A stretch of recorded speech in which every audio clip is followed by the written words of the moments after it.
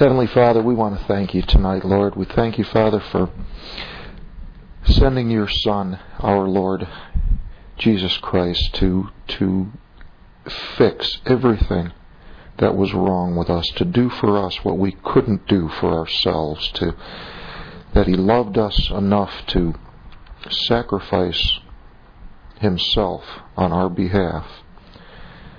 And He died that we might live. And Father, we are here and we gather here tonight in worship and praise and thankfulness to you.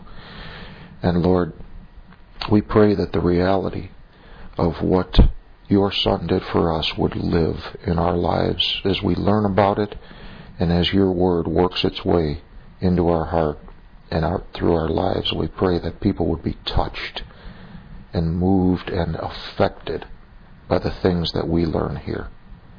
And we pray it in our Savior's name. Amen. Amen. Romans chapter 12. Paul writes, I beseech you, therefore, brethren, by the mercies of God, that you present your bodies a living sacrifice, holy, acceptable unto God, which is your reasonable service. And be not conformed to this world, but be ye transformed by the renewing of your mind, that you may prove what is that good and acceptable and perfect will of God. Let's stop there for a moment. We come out of chapter 11 now, which is the end of that section, Romans 9, 10, and 11, talking about the dispensational change that has occurred. And Paul, we saw last week, closes that portion of Scripture out with a wonder and a doxology to the sovereignty and the mercy and the goodness of God at the end of chapter 11. He says, chapter 11, verse 30, For as ye in times past have not believed God, yet have now obtained mercy through their, Israel's, unbelief. Even so have these also now not believed, that through your mercy they also may obtain mercy. For God hath concluded them all in unbelief, that He might have mercy upon all.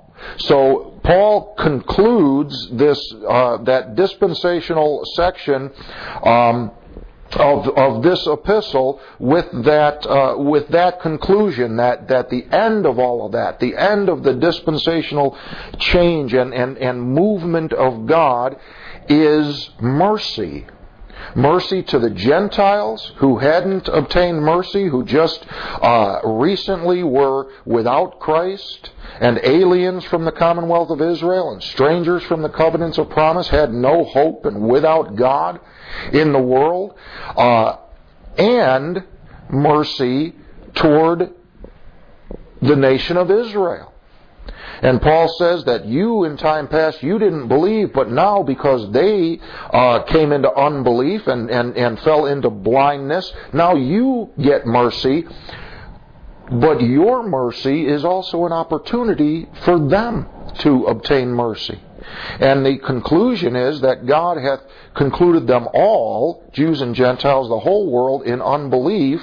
Why? So that He could judge them all? No, so that He could have mercy upon all. So the end of all of this dispensational upheaval and turning is that the whole world comes under the mercy of God. So as we come here into chapter 12, Paul says, I beseech you therefore, brethren, by the mercies of God, that you present your bodies a living sacrifice. So what Paul is doing here as we come into chapter 12, what he's going to do now from here on through the rest of the book of Romans, is he's been talking primarily up until now about doctrine. He's told us about the fallen state of man. He's told us about the hopeless situation of the Gentiles, and He's told us about the blindness of the Jews. He's told us about the solution in the Lord Jesus Christ and salvation by faith. He's told us about how our old man is dead with Christ. He's given us all of this doctrine. He's told us about Israel and what's happened to them and where they are today. Now we're coming into a practical portion of this epistle, and it's not so cleanly divided like that. Paul's been practical all along here, but you'll see in Paul's epistles, when you as you read and study Paul's epistles, he tends to do this. He tends to give you the doctrine first, and then he gives you practical application. And the reason is that we can't present ourselves before God, and we can't offer ourselves in service to God until we have some doctrine, until we have some truth. You can't walk blindly before God. We've said before, your Christian life will never function on the basis of ignorance. Our Christian life always functions on the basis of knowledge, of truth, of understanding, of knowing some things, and then putting that knowledge into practical use. So you've got to have the doctrine first, but you can't stop with the doctrine, because you don't want to learn things and not have them be put to use in your life. Listen, we are accountable for the things that we know. We are accountable for the light that we have. And we are accountable to walk in the light that we have. And as we do that, God will give more light and enable us to live more and more to His glory. When we stop walking in the light that we have, then it just becomes knowledge that puffs up, and it begins to work the other way. So there's always this pattern. You see it strongly in the book of Ephesians. If you read we're not going there, but if you read the book of Ephesians, what you'll notice is 6th chapter book. You're not asked to do a single thing in the first 3 chapters of Ephesians. Not a thing. It's all truth and doctrine. Then chapter 4, he comes in and he says, therefore let us walk worthy of the vocation wherewith we are called. And he goes on through those next 3 chapters, the second half of that book, with all practical instruction based on the doctrine that you got in the first half of the book. So that's what we're seeing here. And Paul says, I beseech, so he's beseeching us by the mercies of God. By our understanding so far, Paul has brought us, the mercies of God is a reference back up to verse 30 and 31 and 32 there of chapter 11, and what he's doing is he's appealing to the understanding that he has brought us to so far of the mystery, of the dispensation that you and I live in today. Paul could threaten us by the law, but he doesn't do that because God isn't doing that today. He could enjoin us. You remember, come over to Philemon. You remember what he says to Philemon? Just before Hebrews, last of the Pauline epistles. Paul beseeches us by the mercies of God, because he has brought us this far into the understanding of the mystery of this dispensation of what God is doing today. And what God is doing today, he beseeches us. Now there are commands in Paul's epistles, but when it comes to your relationship with the Lord, God beseeches you. Paul, as an ambassador for Christ, beseeches the world, be ye reconciled to God. And it is a motivation of love today. The book of Philemon You remember Philemon? Paul is sending Onesimus back to Philemon, and he says in Philemon verse 8, just after Titus and Timothy, Titus, and then Philemon. Right. Paul says, verse 8, "Wherefore, though I might be much bold in Christ to enjoin thee that which is convenient," that enjoin there is a kind of a legal term. It means a command, but I'm putting this law on you. The devils enjoined Christ not to cast them out into a far country and so forth. They were bringing up the Word of God, that it wasn't time yet, therefore you can't do this. He says, "I could be much bold in Christ to enjoin thee that which is convenient, yet for love's sake I rather beseech thee, being such an one as Paul, the aged and now also a prisoner of Jesus Christ." So that is the spirit of this dispensation.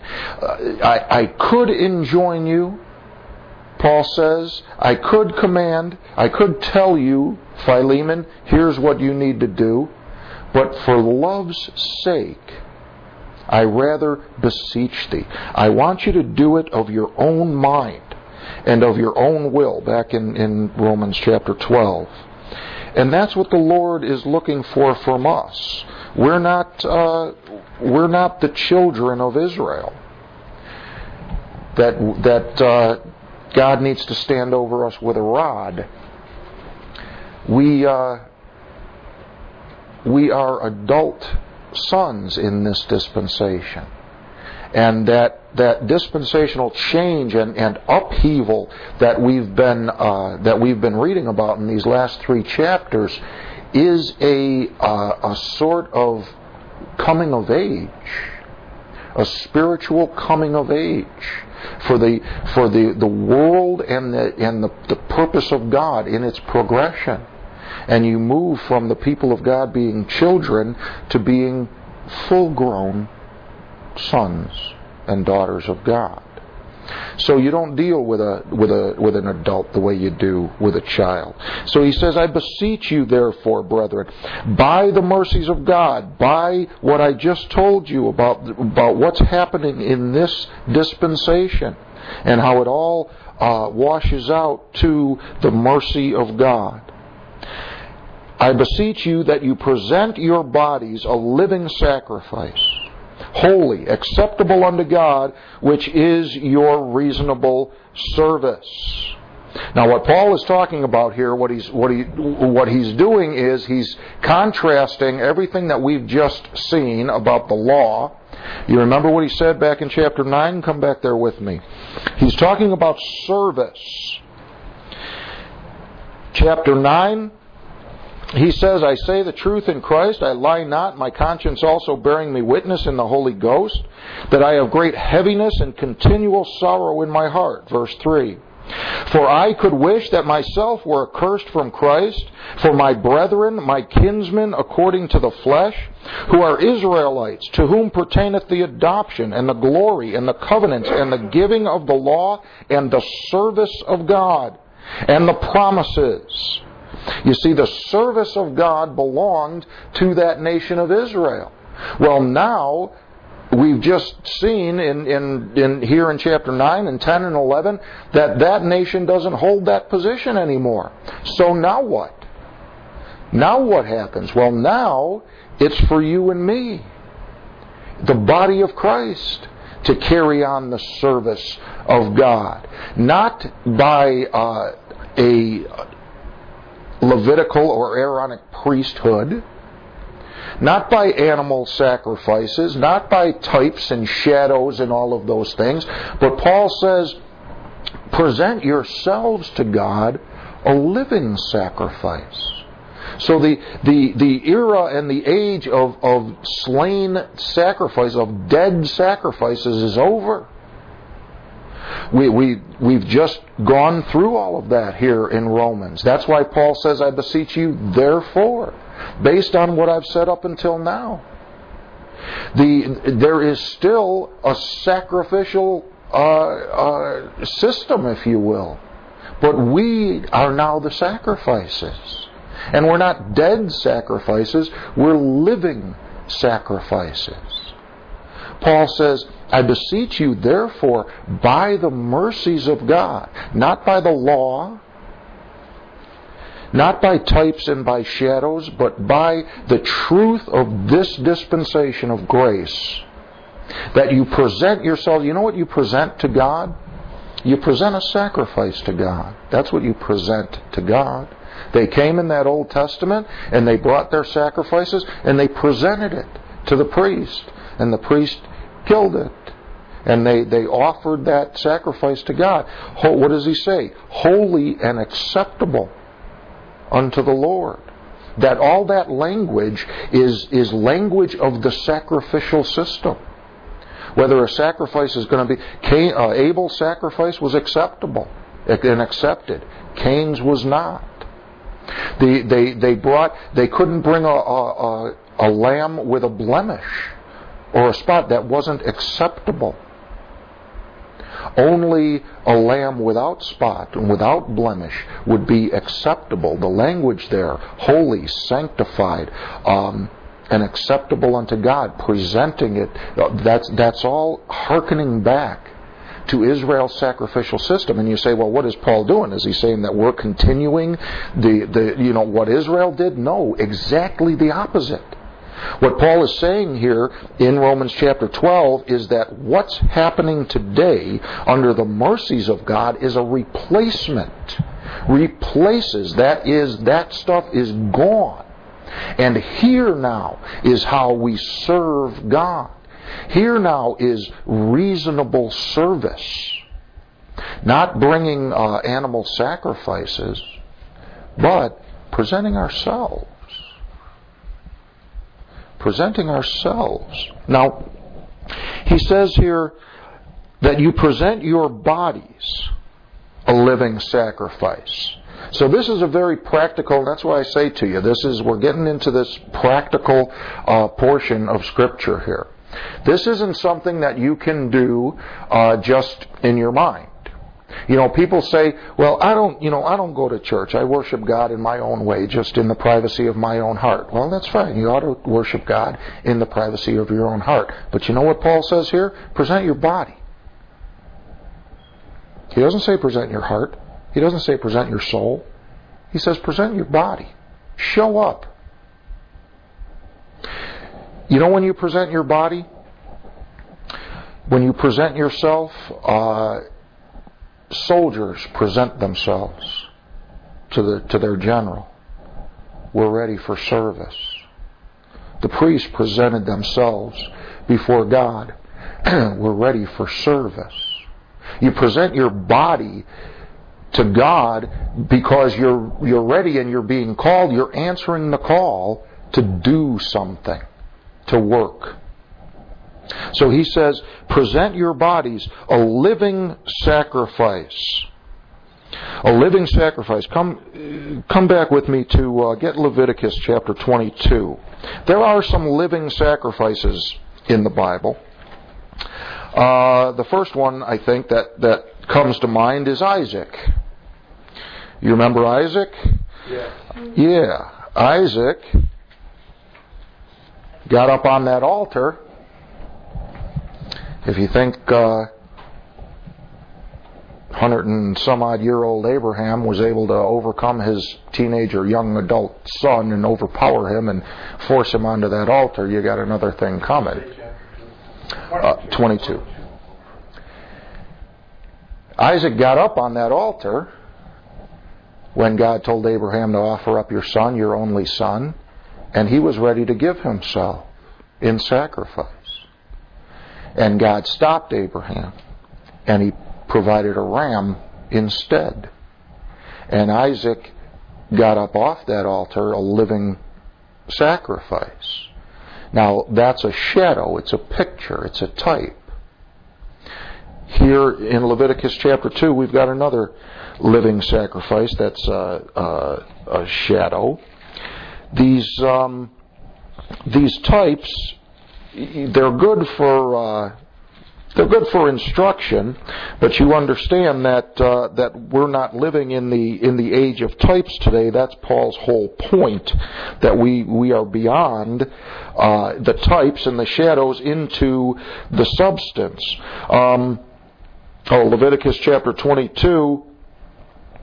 Verse 19, ye shall offer at your own will a male without blemish of the beeves, of the sheep, or of the goats, but whatsoever hath a blemish, that shall ye not offer, for it shall not be acceptable for you.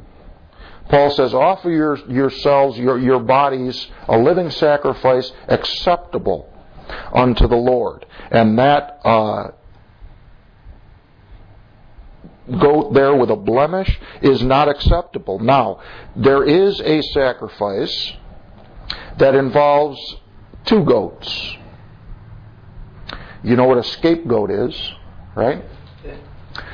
There is a scapegoat sacrifice where you bring two goats and you kill one and you let the other one go. Now that's a living sacrifice. You offer them both before the Lord. One gets killed, and the other, you put your hand on his head and confess the sins, and you put all the sins of the people on him, and you shoo him off into the wilderness, and he carries all the sins away, but he gets away, he escapes. He's a scapegoat. The picture there again is the same as Isaac. Those two goats are the Lord Jesus Christ, dying and living. And all of these things are a picture, but you know who's the real living sacrifice? Is the Lord Jesus Christ, the one whom all those types depict. Come back over to Romans chapter. Look at chapter 6. You know, we talk about a living sacrifice, and I've said before, the problem with a living sacrifice is that it keeps wanting to crawl off the altar. A dead sacrifice is better because it stays put, right? Yeah. But, and there's truth in that, and there's a lesson in that to think about. But a living sacrifice here is not a sacrifice that hasn't died, and that's where Isaac and the scapegoat fall short. A living sacrifice is not a sacrifice that hasn't died. A living sacrifice is a sacrifice that has died and rose again. The Lord Jesus Christ is a living sacrifice. You and I are living sacrifices. Romans chapter 6, verse 12. Let not sin therefore reign in your mortal body, that you should obey it in the lust thereof. Talking about presenting your bodies. Neither yield ye your members as instruments of unrighteousness unto sin, but yield yourselves unto God as those that are alive from the dead, and your members as instruments of righteousness unto God. See, we are living sacrifices. But that's not because we haven't died. It's because we have died and we've been risen again. You remember that was the whole movement and message of chapter 6 and 7 and 8. And Paul is calling that to our mind.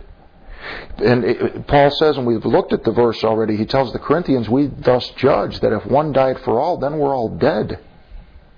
And that he died for all, that they which live should not henceforth live unto themselves, but unto him who died for them and rose again. That's the idea. A living sacrifice.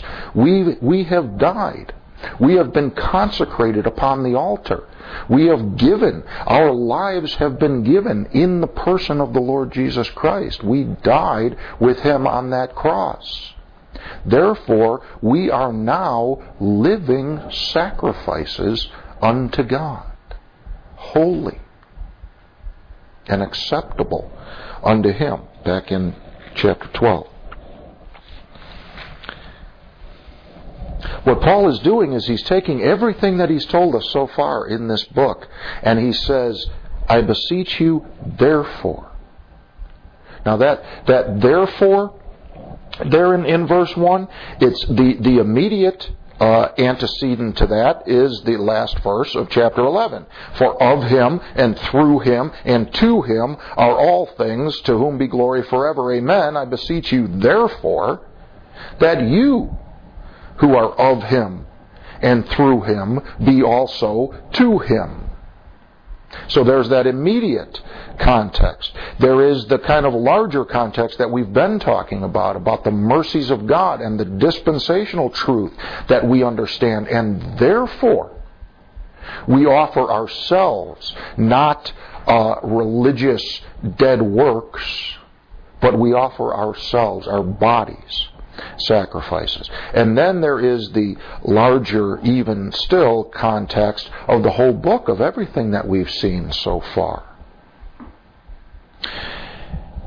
I beseech you, therefore, brethren, by the mercies of God, that you present your bodies a living sacrifice, holy, acceptable unto God, which is your reasonable service. You remember what Paul says? Come over to Ephesians chapter 5. Aren't we accepted in the beloved? Well, sure we are. So Paul says here, let's present ourselves as acceptable. We are accepted, so let's present ourselves that way. Ephesians chapter 5, talking about marriage, verse 25.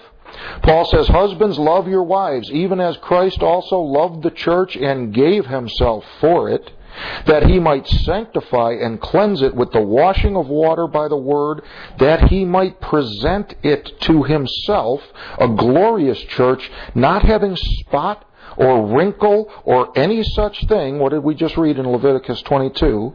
Can't have a blemish, can't have a spot. But that it should be holy and without blemish. See that? Holy and without blemish. Present your bodies a living sacrifice, holy, acceptable unto the Lord. Without spot, without blemish. You know, we sometimes may be tempted to think, well, you know what, I'm gonna do this over here. I got this little section of my life over here that, you know, the Lord really probably wouldn't be happy with, but it's just a little thing. God doesn't accept a lamb with a spot. Now, I'm not telling you He's going to reject you. I'm telling you that that's not offering yourself holy and acceptable unto Him. Listen, the Lord Jesus Christ took our place, died in our stead, a lamb without spot and blemish. He represented us in His sacrifice. Now we are called to represent Him in ours. Now think about that. If you can hear that, and if you can know that that's true, and say, yep, sounds good, got it covered, there's a problem. We represent Christ. Now there is no way that we can pull that off or come anywhere near it outside of the power that works in us as we present our bodies, as we present ourselves in service to God, whether it be showing up in church and hearing the Word, presenting ourselves here before and to study and to read and to devote, to present ourselves in prayer, to present ourselves in service to Him. That's how Paul says we are ambassadors for Christ, as though God did beseech you by us. We pray you in Christ's stead, be reconciled to God. The mystery of godliness is God manifest in the flesh. That's Christ in you and me. We represent Him as He represented us. And the way He represented us was in sacrifice. And the way we represent Him is in sacrifice. And you can't represent Christ with a spot or a blemish because He didn't have one. You saying, I have to be perfect or God won't accept me? No, you're perfect in Christ. But what we're looking at here is our service toward God and our dedication and our consecration and our understanding of what He's done for us and our reasonable response. He gave His all for us. We give our all for Him. It's not a couple hours a week. It's not when I feel like it. It's instant, in season, out of season. Always. We're living sacrifices. We don't get off that altar. Praise God. Back in Romans chapter 12. Now this...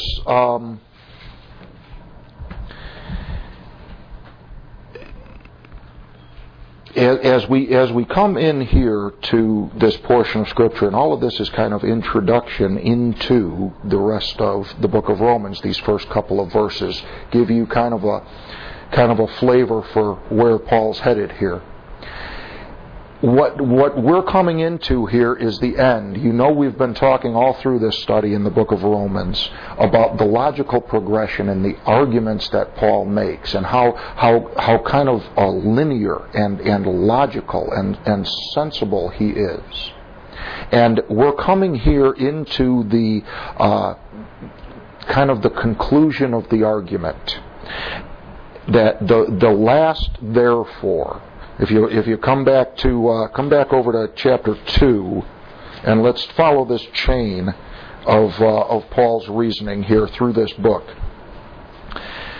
Romans chapter 2, Paul kind of carries us through the reason. He says this is your reasonable service. It's reasonable. Now you can take that to mean, well, this is your reasonable service. It's not unreasonable for God to ask you, after all He's done, to be living sacrifices for Him. And that's true. But remember also that our faith is a reasonable faith. And Paul was chosen, among other reasons, I believe, for the way that God knew that He would be able to present this. And yes, he's speaking God's word here, but you know that God uses the personalities of the men that He calls. And Paul was very well suited to lay out this reasonable doctrine that we know as the mystery, this unsearchable wisdom of God that God gave to him. Here in Romans chapter 2, let's follow it through. Romans chapter 2, verse 1. Therefore, there's the first one. Therefore, thou art inexcusable, O man, whosoever thou art that judgest. For wherein thou judgest another, thou condemnest thyself. For thou that judgest doest the same thing. So therefore, the first therefore is that thou, O man, art inexcusable. The next one in chapter 3 and verse 20. Therefore, because you're inexcusable, there, you being general you, therefore by the deeds of the law there shall no flesh be justified in his sight, for by the law is the knowledge of sin. So because when we judge other people, we are showing that we understand the law, and because we understand the law, we have the knowledge of sin and we condemn ourselves. Therefore, you can't be justified by the law, because by the law is the knowledge of sin. Verse 28. Therefore, we conclude that a man is justified by faith without the deeds of the law. So that's the next logical conclusion. I'm giving you the conclusions. We've already looked at the arguments. But the arguments are there in between these therefores, in between these conclusions. So therefore we conclude that a man is justified by faith without the deeds of the law. Chapter 5, verse 1. The next conclusion, therefore, being justified by faith, we have peace with God through our Lord Jesus Christ. So that's, you see the progression here of the logic. Therefore, being justified by faith, we have peace with God through our Lord Jesus Christ. Chapter 8, verse 1. After he goes through chapters 6 and 7 and talks about all those things, he says, there is therefore now no condemnation to them which are in Christ Jesus, who walk not after the flesh, but after the Spirit. So that's the next logical conclusion. We're justified by faith. Because of that, we have peace with God. Because of that, there is no condemnation. And then you go down and you look in verse 12. Therefore, brethren, we are debtors not to the flesh to live after the flesh. And that's a logical conclusion coming off of the chain so far. And then where we are in chapter 12, because we are not debtors to the flesh to live after the flesh, chapter 12, verse 1, I beseech you, therefore, brethren, by the mercies of God, that you present your bodies a living sacrifice. So where we are here in chapter 12, as we come into this kind of intense call to service, and you think the Aaronic priesthood was intense with its continual sacrifices, continual burning, continually keeping those lamps lit, making sure that they didn't go out, and continually keeping up the tabernacle and then the temple and the service, and hundreds and thousands ministered there. And all of that service, that never-ending service, well, that's shadows. Those things are types. Those things are pictures. You and I, now that the Lord Jesus Christ has fulfilled the law, you and I now, the sacrificial system, if you will, in the dispensation of grace, resides in us. It's you and me. The sacrifice has already been made. Now we're just responding in kind. We're living out the fulfillment that Christ brought. The law, and that's what you're going to see as we go through this coming portion of Scripture, the law is fulfilled. It was fulfilled in Christ, and it is fulfilled in us. The righteousness of the law is fulfilled in us. It's come to perfection. It's come to fruition in us, the body of Christ. So we are to present our bodies living sacrifices, holy, acceptable unto God, which is your reasonable service. So this is the conclusion that we've come to so far. And be not conformed to this world, but be ye transformed by the renewing of your mind, that you may prove what is that good and acceptable and perfect will of God. So now we've got a choice here in this, in verse 2. You and I have been resurrected. We've been raised again, new creatures. We talked about this, the old man, the new man, and you, me in the middle. We talked about that when we were back in chapter 6 and 7. We've got a choice to make. We can either be conformed to this world, or we can be transformed by the renewing of our mind. You remember what Paul said back in chapter 8. Come on back there with me.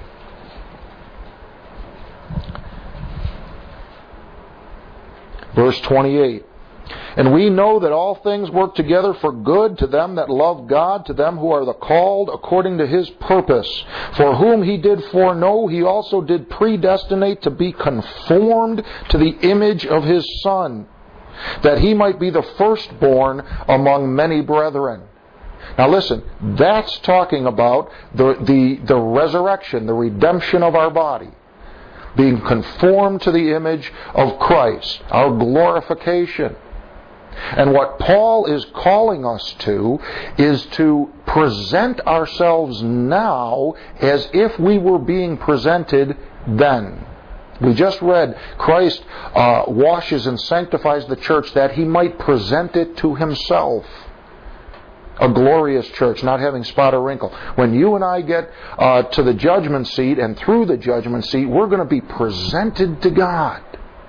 Paul says we teach and warn every man in all wisdom that we may present every man perfect in Christ Jesus. You and I are going to be presented to God.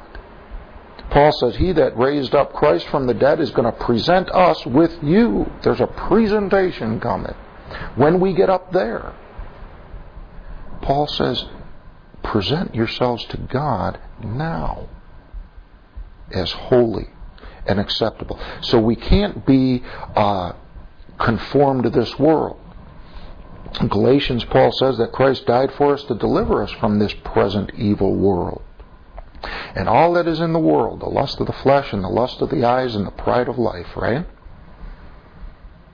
You know, Darwin had a kernel of truth on a kind of a micro level, not on a macro level, and that is that things tend to conform to their environment. Species don't change from one species to another. It doesn't happen on a macro level, but it happens on a micro level. Things adapt to their surroundings, and you and I we're really no different. We have a tendency to allow ourselves to be formed into the mold that we find ourselves in the midst of. And Paul says, don't be conformed to that mold, but be transformed by the renewing of your mind. How do you renew your mind? It's in this book. It's in the Word, reading in prayer, being guided by the Holy Spirit. We are renewed in knowledge according to the image of Him that created us. So we can take our worldview from the world out there. We can take our worldview from God's perspective, according to His mercies, according to what we know is true in this dispensation. And let me tell you something else. That worldliness. Come over to Philippians. We'll close up. That's not just murder and thievery and adultery and all of those kind of things. You know that. Philippians and chapter 3. Paul tells the Colossians, while you're turning to Philippians, he says, you've been risen with Christ. Why, as though living in the world, are you subject to ordinances? Touch not, taste not, handle not. Why are you going back to that Jewish stuff? See, and that's what Paul's talking about too here in Romans chapter 12. That's why he beseeches us by the mercies of God. By the fact that everything that we just learned in Romans chapter 9, 10, and 11, and how the dispensation has changed. And he beseeches you by your knowledge of that change not to be conformed to the religious world, to that Jewish world. Philippians chapter 3. Finally, my brethren, rejoice in the Lord. To write the same things to you, to me indeed is not grievous, but for you it is safe. Beware of dogs. Beware of evil workers. Beware of the concision. For we are the circumcision, which worship God in the Spirit and rejoice in Christ Jesus and have no confidence in the flesh. And he goes on and he talks about his old religion and getting away from that. And then he says, verse 17, Brethren, be followers together of me, and mark them which walk so, as you have us for an ensample. For many walk, of whom I told you often, and now tell you even weeping, that they are the enemies of the cross of Christ. What did we just learn in chapter 11? That as concerning the gospel, the Jews are enemies for our sake. Well, who's he talking about here?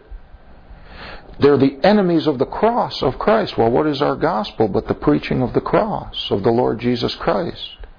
And he says, I tell you even weeping, Like he said back in Romans chapter 10, chapter 9, I have continual sorrow in my heart for my brethren, my kinsmen according to the flesh. These are the enemies of the cross of Christ. Remember, beloved enemies, but enemies nonetheless. Many walk, of whom I've told you often, and now tell you even weeping, that they are the enemies of the cross of Christ, whose end is destruction, whose God is their belly, whose glory is in their shame, and who mind earthly things. For our conversation is in heaven. So when Paul says, be not conformed to this world, he's not just talking about overt sins and fornication and murders and that kind of thing. He's talking about the religious system out there. That worldly touch not, taste not, handle not. And Paul beseeches us not to get caught up into that, but to be transformed by the renewing of our mind based on what he's taught us. I beseech you, therefore, brethren, by the mercies of God, not by the law, not by the old dispensation, by what God is doing today, I beseech you, present yourselves to God in that knowledge, in that light. You see how important it is to know what God's doing today. You can't present yourself holy, acceptable unto God in the way that Paul's talking about there in Romans chapter 12 without having some understanding of the Word of God rightly divided and what God's doing today. And that's the call there. It's total consecration. It's the whole burnt offering. You and I have been slain and risen again. Paul says, present yourselves, offer your members as servants, as those that are alive from the dead. So all this stuff that we're learning, now we get to put it into practice. And we're done.